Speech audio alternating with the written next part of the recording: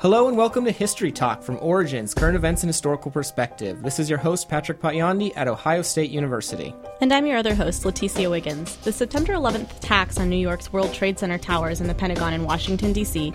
put al-Qaeda, the Taliban, and Afghanistan on the map for many in the United States. Since 2001, U.S. and NATO forces have been in Afghanistan, first invading to throw the Taliban from power and then supporting the government and Kabul with aggressive state-building projects. The American occupation has resulted in millions upon millions of dollars invested and gone to line the pockets of local leaders, and thousands of American, NATO, and Afghan lives lost. Yet, for this blood and treasure, Afghanistan's future seems grim and little better off than when the Western militaries arrived. As NATO officially ended its combat operations in late December 2014, although clearly American military activity will go on much, much longer, the country remains fractured by ethnic and geographic fissures, with local warlords controlling their own fiefdoms and government in Kabul only nominally in control. Last year's presidential elections were fractious and deeply contested. Corruption and an uncompromising economy remain, as does widespread poppy cultivation and the opium trade. And the Taliban, that American forces went in to banish, remain a force to be reckoned with and have made deep headway in neighboring Pakistan as well. Today on History Talk, we examine Afghanistan's complex history. Has it always been this way in Afghanistan? What does the past of these peoples and this country tell us about prospects for the future? Joining us today are three guests knowledgeable in the intricacies of Afghanistan's history to put this area back into the broader historical and global conversation. I'm Alam Payend. I am the director of the Middle East Studies Center at The Ohio State University. By training, I am a political scientist, and I'm a native of Afghanistan. I was a graduate student finishing my PhD, and the Soviet Union invaded Afghanistan. My name's Scott Levi. I'm a history professor at The Ohio State University, and I'm a specialist in the early modern history of Central Asia. I've visited Afghanistan and lived for extended periods in Pakistan and Uzbekistan. I'm Robert Cruz. I teach in the history department at Stanford University, where I'm also the director of the Sohaib and Sarah Abbasi program in Islamic Studies. Great. Well, thank you all for joining us today. And we'd just like to begin with some deep background here, although briefly. So, Scott Levi, if you could tell us how Afghanistan was created in the first place. So in terms of the political boundaries, we really only have to go back to the late 19th century. But the concept of Afghanistan as a political entity really, in multiple types of conceptualizations, can be taken back to antiquity. Really, in terms of looking at it as a modern nation state, I think it's most common for scholars to look back to the early modern period when Afghanistan was a collection of cities and the surrounding agricultural zones, pastoral zones, so looking at like Herat in the northwest, Balkh and Mazar-e Sharif in the north, Kabul in the east, and Kandahar really in kind of the south-central, southeast part of the country. These were areas that were on the frontier between the Mughal Empire centered in India, the Safavid Empire in Iran, and the Uzbek Khanates up to the north. It was a frontier zone. And I think, looking at the ways that Afghans themselves interacted with these imperial powers, it depended on the political vicissitudes at the time. The Afghans acted in their own self-interest. So occasionally they would align, various groups of Afghans, you would say, would align with the Mughals. And then if there was a motivation to shift alliances, shift their allegiances toward the Safavids, for example, or the Uzbeks, then they would. So there are early modern roots to the concept of Afghanistan. Mm-hmm. As I said, the political boundaries are enforced on Afghanistan from outside. So in 1893, we see the establishment of the Durand Line, which becomes the political boundary between British India and this new state of Afghanistan. 3 years later, in 1896, the Russian Empire established their own political boundaries with the state. So that's really, in terms of a cartographic reality, that's where we see the establishment of our conceptualization of the Afghan state. Well, Afghan historians usually say that the history of Afghanistan was dictated by its geographical location. Afghanistan is considered to be located on the crossroads of migration, conquest, and in trade. If it was the Persians, the Achaemenian Persians, they wanted to go to the prized India, they will have to pass through Afghanistan. If it was Alexander the Great going to India, he has to pass through Afghanistan. And if it was Genghis Khan or Tamerlan and others, the Baburs and the Mughals of India, so they all passed through Afghanistan. So that's one reason why Afghanistan it's a multi-ethnic, multiracial society. And as Professor Scott Levi is right, that the modern name of Afghanistan, it used to be Khurasan in the history during the time of the Ghaznavids and even up to the time of the Ghurids and Lodis. This Afghanistan is a term which was used in 1747 after Ahmad Shah Abdali. And Afghanistan was much bigger than what it is today. It was not a landlocked country. It was in 1893 that the British separated a section from Afghanistan, which is now northwest frontier in Balochistan. So made Afghanistan a landlocked country since then, since 1893. So we have this now historic background, and we're curious to move it along to the 20th century. And moving this conversation to the present, how has it been governed across the 20th century? Our elders would tell us in Afghanistan, when we were growing, that Afghanistan, for the first time, for 40 years, they did not have occupations by outsiders or civil wars inside Afghanistan. It was the time after Zahir Khan came to Afghanistan. But quickly, then the Soviet invasion of Afghanistan destroyed everything which existed. So since the Soviet invasion of Afghanistan, Afghanistan has seen 10 years of the Soviet occupation, then about other 10 years of civil war in Afghanistan, probably 9 years. Then came the United States involvement in Afghanistan for the past 15 years almost. So if you take the history of 36 years of Afghanistan, so 10 years of the Soviet occupation, and again 15 years of the United States involvement, again it is an occupation as far as the Afghans are concerned. So the situation now is very complicated. The neighboring countries have become stronger and stronger, their influence in Afghanistan, especially the two neighbors, Iran and Pakistan, and also the United States. The Soviet Union is still an active power in the region, even though they have lost Central Asian republics. They are independent countries, but the cloud is there. India is a major power in the region, are very much interested in Afghanistan. So Afghanistan has become, now it used to be the frontline country during the Cold War in the 20th century. After the end of the Cold War from 1990 when the Soviet Union collapsed, now these other things have been created in Afghanistan, which is the Soviet invasion and the Iranian Revolution. These two incidences have really complicated the situation in Afghanistan. A lot of historians like to think about golden ages for nation states in their history, and we're wondering if there was a golden age for Afghanistan to kind of complicate the history here a little bit of what maybe our average listener might think about Afghanistan. And so if there was one, when was it and when? I'm going to say the 11th century Ghaznavid period. But early you always on? say that. That's right. You always say that. I'm tired of hearing you say that. Everyone knows what you believe. It's a relative term. Afghanistan Right. never had peace that other countries are enjoying because of its location and the politics of That the 20th geographic century. location. Yes, the geographic location, and being a frontline country during the Cold War. And also before the Cold War, it was a frontline country during the Great Game between the British India and the Tsarist Russia. So if you combine all these, then when we come, there was a short period from 1963 to the Soviet invasion of Afghanistan, or the first communist coup in Afghanistan. So there was a period that Afghanistan had a new constitution, and that new constitution was, relatively speaking, liberal. The co-education, I am one of the products of the co-education in Afghanistan. So for the first time that the girls and boys were in the same, so universities became co-education. Even high schools later became and women were asked voluntarily to remove their burqas or hijab or chadaris. In Afghanistan, they call those. So that was a period very peaceful and then the new constitution, parties were allowed to participate. This is when this communist Afghan Socialist Party, of People's Democratic Party, and other Islamist parties also sprang in Afghanistan.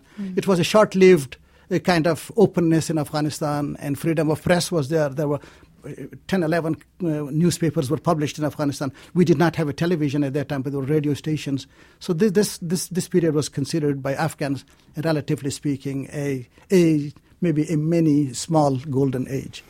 Let me say, add to that in all seriousness, that historians look back at much of the 20th century as a period of progress in Afghanistan. We have today, in popular understandings of Afghan history, the idea that this is a place that's lost in time, that Afghanistan is this medieval society that is anchored by Afghan tribalism, whatever that may be.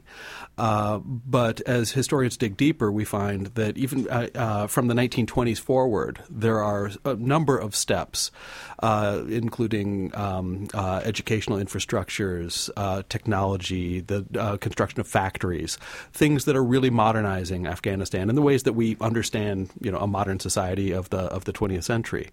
So it has much more in common with other nation states in the region at that point. Looking forward, then we get the 1963 liberalization movement as well. So much of the 20th century we would identify as a period of progress. Now, is this a golden age? As Alam Payen says, I think that's a subjective question. It's, what constitutes a golden age? Certainly people in the 1920s, 1930s were unhappy with the ways that Afghanistan was progressing, or some were very happy, and you could say the same about the 1960s and the 1970s. But by and large, the nation state itself of Afghanistan was integrated in regional developments, global developments.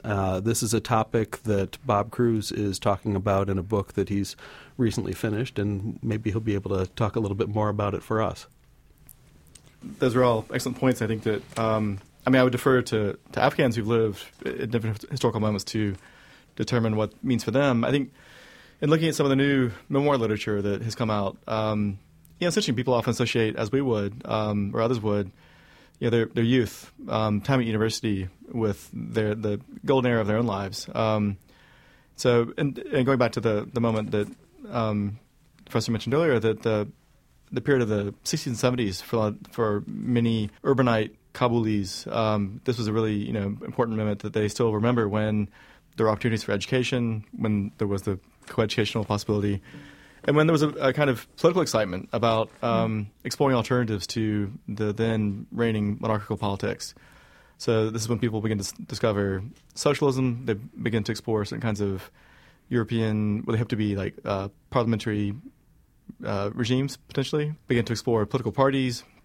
Begin to imagine an Afghanistan that might achieve a different kind of social equality, when writers begin to turn to rural themes and talking about peasant inequality, when they begin to thematize the problem of the factory worker and of city life. All these things are new to Afghan literature in the 60s and 70s, but are very much inspired by global literary currents. But I would also add that there is another part of Afghan society which remains important today, which looks back nostalgically on the 1980s from two different perspectives. One is that of the communist regime itself, those who were close to the rule of Dr. Najibullah, who was the last People's Democratic Party leader, who then renamed the party, but he was roughly the contemporary to Mikhail Gorbachev. And for people at this moment in Kabul especially, they saw this as a moment of great excitement in which Afghans were realizing socialism, right? And of course it was being challenged by both Afghan fighters, the Mujahideen, and foreign powers, including the United States. But for some, living in the diaspora, living in immigration, they still see some hope in that moment. They highlight things like the aspiration toward gender equality, toward mass literacy, things which the regime pursued with violence, but which in retrospect now looks like goals which are some ways analogous to what the Americans and other international actors have pursued in Afghanistan since then. So there's an interesting complication there, and what I think some of them respond to contemporary events saying, this is what we tried to achieve in the 1980s, and you stood against us. From a very different political point of view, there are those among Mujahideen circles who look back to the period of the jihad in the 1980s as one of a kind of political purity, a moment when they sacrificed themselves, when Afghans sacrificed themselves for the nation and for Islam to repel the Soviet rule and to dismantle this socialist regime. And so it's interesting tension. What is the golden age in the memory of different groups? I mean, these are it's part of, in a way, the political struggle today. What side were you on? Did you leave? Did you stay? Did you fight? Did you not? And unfortunately, the Mujahideen who were so important in the 1980s have retained a stranglehold on key sectors of Afghan politics. And they make claims to political authority based on that political legacy of the 1980s. So this is very much a live issue in Afghan politics. And tying these politics then to the tribal and ethnic divisions, might Afghanistan still exist as a nation state in the conventional sense, and should it, given these tribal and ethnic divisions? It existed. These tribal and ethnic divisions are not a new thing. The neighboring country, Iran, they have a history of imperial central government. Afghanistan never created that kind of government in Afghanistan. For a short period of time they did, under the Ghaznavids and under the Ghurids. And I would say from 1747, there were 3 British invasions, and then there was one Soviet invasion. There were some other small invasions too. So Afghanistan survived with all those different ethnic. So there is, in Afghanistan, we have Uzbeks, we have Turkmens, we have Tajiks. But it's amazing that anyone who have studied Afghanistan, that there is very little secessionist movement among the Uzbeks of Afghanistan, that they want to secede from Afghanistan and join Uzbekistan. There are very little secessionist movements among the Tajiks that, well, we do not want to be Afghanistan, be Afghan. Are the Pashtuns the same way across the border in Pakistan?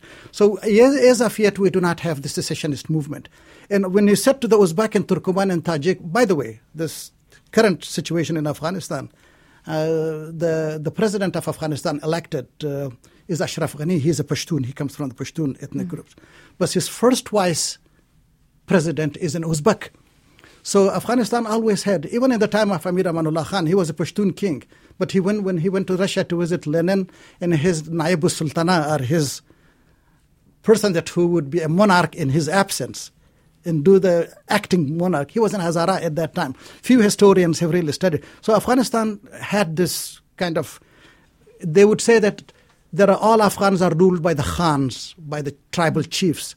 Zahir Khan is one Khan in Kabul, so that was Zahir Khan was ruling Afghanistan by that sort of traditions. And those traditions were all mixed up when the Soviet Union invaded Afghanistan. So the Soviet Union, for the 10 years of occupation, they destroyed the old mechanism which existed, whether it's for dispute resolution or the tribal affairs, and did not create a new thing. And when they left in haste, so then Afghanistan went to the civil war. And the civil war barely was not ended, then happened September the 11th, and Americans went there. So we are talking about this kind of history of Afghanistan. So we should not judge Afghanistan by the past 36 years. We should go a little bit beyond, before that. Yeah, it's difficult to think of an analogy, really. If we were trying to, somebody were to try and advance an argument that Afghanistan should actually be broken apart and fragmented into multiple different nation states. But maybe the Balkans is an analogy that might work, which is to say, if you were to take each nation state and break it apart into its ethnic, or in this case, if you want to use the word tribal components, I mean, how many different nation states would we ultimately end up with? It's not a feasible project. Many of the differences that appear so prominent in Afghan politics today, that in fact they're not ancient.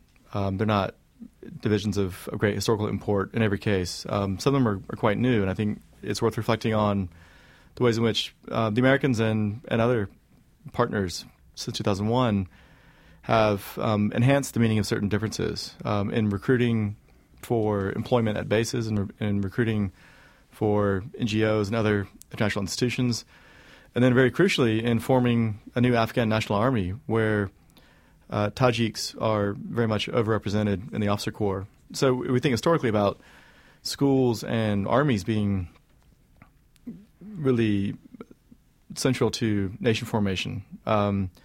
Those institutions, of course, have suffered under conditions of civil war. I mean, they've collapsed under these political pressures, beginning already in the late 70s and early 80s. But now, in attempting to reconstruct them, I think international actors have put them back together in a way which has, I think, heightened some of their ethnic cleavages. The army is especially important for this. I mean, to what extent can an Afghan state construct national institutions through this military when its officer corps is so unrepresentative, for example? I think that another difficulty is that in cultivating schooling, which has been an important contribution there too, because it has been so tainted by the international presence and by international agency, that I think that's raised skepticism about the legitimacy of those schools in the eyes of some communities. So they're all things which I think are actually quite modern and quite new. They're something that Americans too have contributed to the formation of. And so we've kind of covered a very kind of long history here of Afghanistan, even bringing in the 11th century at one point. This brings us up to what was the impact of the Taliban years on Afghanistan? In what ways was this era an aberration of earlier patterns, and how did the Taliban come to have the support that it did? And then moving forward, even maybe what's the role of the Taliban in Afghanistan today? In the history of Afghanistan, when you look at the past centuries, I'm not talking about 10, 11, 12, 13 centuries, Afghanistan was never ruled by a group of clergy or priests. This is the history of Afghanistan. It's always by ethnic and tribal leaders and dynasties and military men and that sort of, mostly lay people. Islamist groups taking power, it's a totally new creation in the history of Afghanistan. It happened after the Soviet invasion of Afghanistan. When the Soviet Union invaded, I was just reading today Zbigniew Brzezinski and President Carter and President Reagan. They would invite these mujahideen, and I have their pictures too. What happened? Brzezinski is speaking to these mujahideen at that time. They're not mujahideen. They're not even called mujahideen at that time. They're refugees. They went to the refugee camps, and he was looking at the guns, and he said that God is on your side. We Americans are going to help you. This was the doctrine at that time of Brzezinski, that we should destabilize. And they said that this is a trap to the Soviet Union. Now we can take the revenge from the Soviet Union, what Americans suffered in Vietnam. So these are all. So what happened? Americans and Arab countries and Europeans, they wanted to support a group in Afghanistan. There was very little stomach for that kind of, to resist the Soviet invasion. And there were these groups of mujahideen, who happened later. These were all mostly refugee people, the refugee leaders and others. So finally they created a group, and these mujahideen were supported by Americans, by Europeans, by the Arab nations, because most of these oil-rich Arab countries were nervous too. So this is totally a creation after the Soviet Union. And when the mujahideen finally failed, and then I was in Pakistan in 1994, when Pakistan supported the Taliban to come to Afghanistan, because that they wanted to cross that oil from Turkmenistan. Then at that time, Taliban were very anti-Iran. So Americans and Pakistanis, and they all, and inside Afghanistan too. So Taliban and Mujahideen were supported by outside people, not by insider Afghans. They wanted to resist against the Soviet Union. Afghans did not like the Soviet Union. They do not like Americans either. So they do not like foreigners, period. That's the history of Afghanistan. But they did not want these Taliban or Mujahideen to come to power. But somehow they came, mostly with the foreign interest, foreign weapons. So these are the new developments. Let me give you another example. This Arab-Israeli issue is not even an issue in Afghanistan. It's so distant. It's the Arab-Israeli issues. So the Palestinian problem is not a problem. All these mujahideen now, when some of them are commanders are declaring their sort of oath of allegiance with this ISIL, these are just a very small group of them. They do not want outsiders to interfere in the affairs of the Afghans. If there would not have been the Pakistani support for the mujahideen or the American support for the mujahideen, they could not survive. And the same is true for Taliban. Until this date, the Pakistani ISI is very much supporting the Taliban in Afghanistan. And they're supporting anti-Indian groups like Al-Nusra and those groups in Pakistan too, against India. So Pakistan has become a country which is detrimental to India and Afghanistan both. So this is the history. There is tremendous literature on this provided by scholars. Yeah, let me reiterate that the Taliban movement was born in the refugee camps in Pakistan. These were refugees who were fleeing war during the period of Soviet occupation. So it's a phenomenon that exists in a particular period of time, in a particular historical context.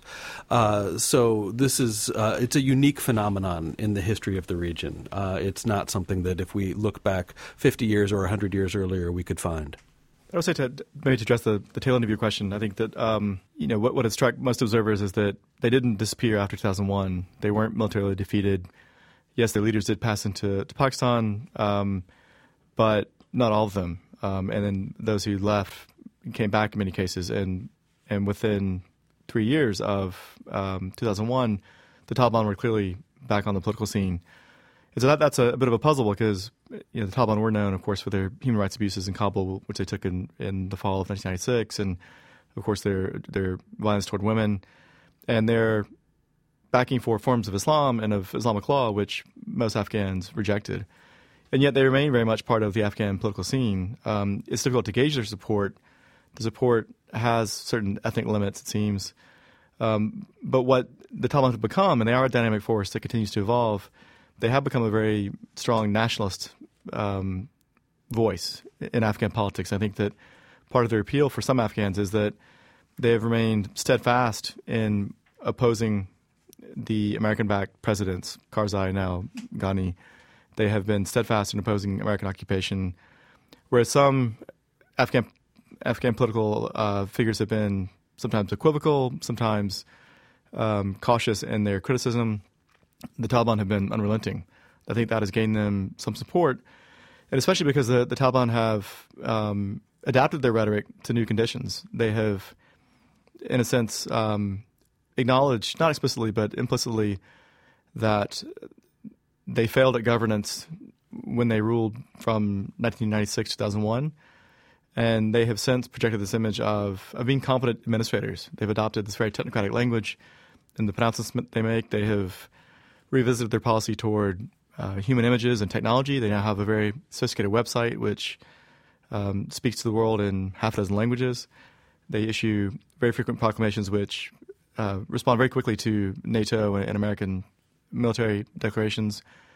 And very importantly, they've positioned themselves as spokesmen for the Afghan nation, not just for Islam writ large, but for the Afghan nation. They try to do this in a way that is multi-ethnic in the sense that it is meant to bridge divisions between Pashtuns and non-Pashtuns. And that's where I think some of the rhetoric runs into some tension because not all Afghans accept that point of view, of course, and they continue to see them essentially as a Pashtun ethnic movement. So when one talks to Hazaras and Tajiks and other non-Pashtuns, there is extreme reticence about opening up a political space for the Taliban to return to some kind of political authority. And yet the Taliban persists, arguing again that we are, in a sense, the defenders of the nation. That the other peoples and other groups have compromised themselves, but we alone stand with our critique of the American occupation and of their so-called puppets sitting in Kabul. In many ways, also, the Islamist platform, you could say, is a way to appeal across all of these different ethnic and regional ties. So, in the context of, the wake of the Soviet invasion, followed by an all-out civil war with various warlords from across the nation state fighting against each other, the Taliban positioned themselves, and now they're doing an even better job of doing so, but positioning themselves as the all-Afghan solution, not just benefiting the Pashtun or the Uzbeks or the Tajiks. I think that's a great wrap-up, and we're able to kind of bring ourselves from the 11th century all the way to present in some ways. So we'd like to say thank you to our guests today, Alam Payand of The Ohio State University, Scott Levi, also from Ohio State, and Robert Cruz of Stanford. We really appreciate your time today joining us. Thank you. Thank you very much. Thank you. This edition of the Origins Podcast, History Talk, was brought to you by the Public History Initiative and the Goldberg Center in the History Department at The Ohio State University. Our main editors are Steve Kahn and Nicholas Breifel. Our executive producer is David Staley. Our audio and technical advisor is Paul Kotheimer. Our audio editors and co-hosts are Patrick Pacciandi and Leticia Wiggins. Find our podcasts and more at our website, origins.osu.edu, and you can find us on Twitter, Facebook, and Tumblr. Thank you for listening.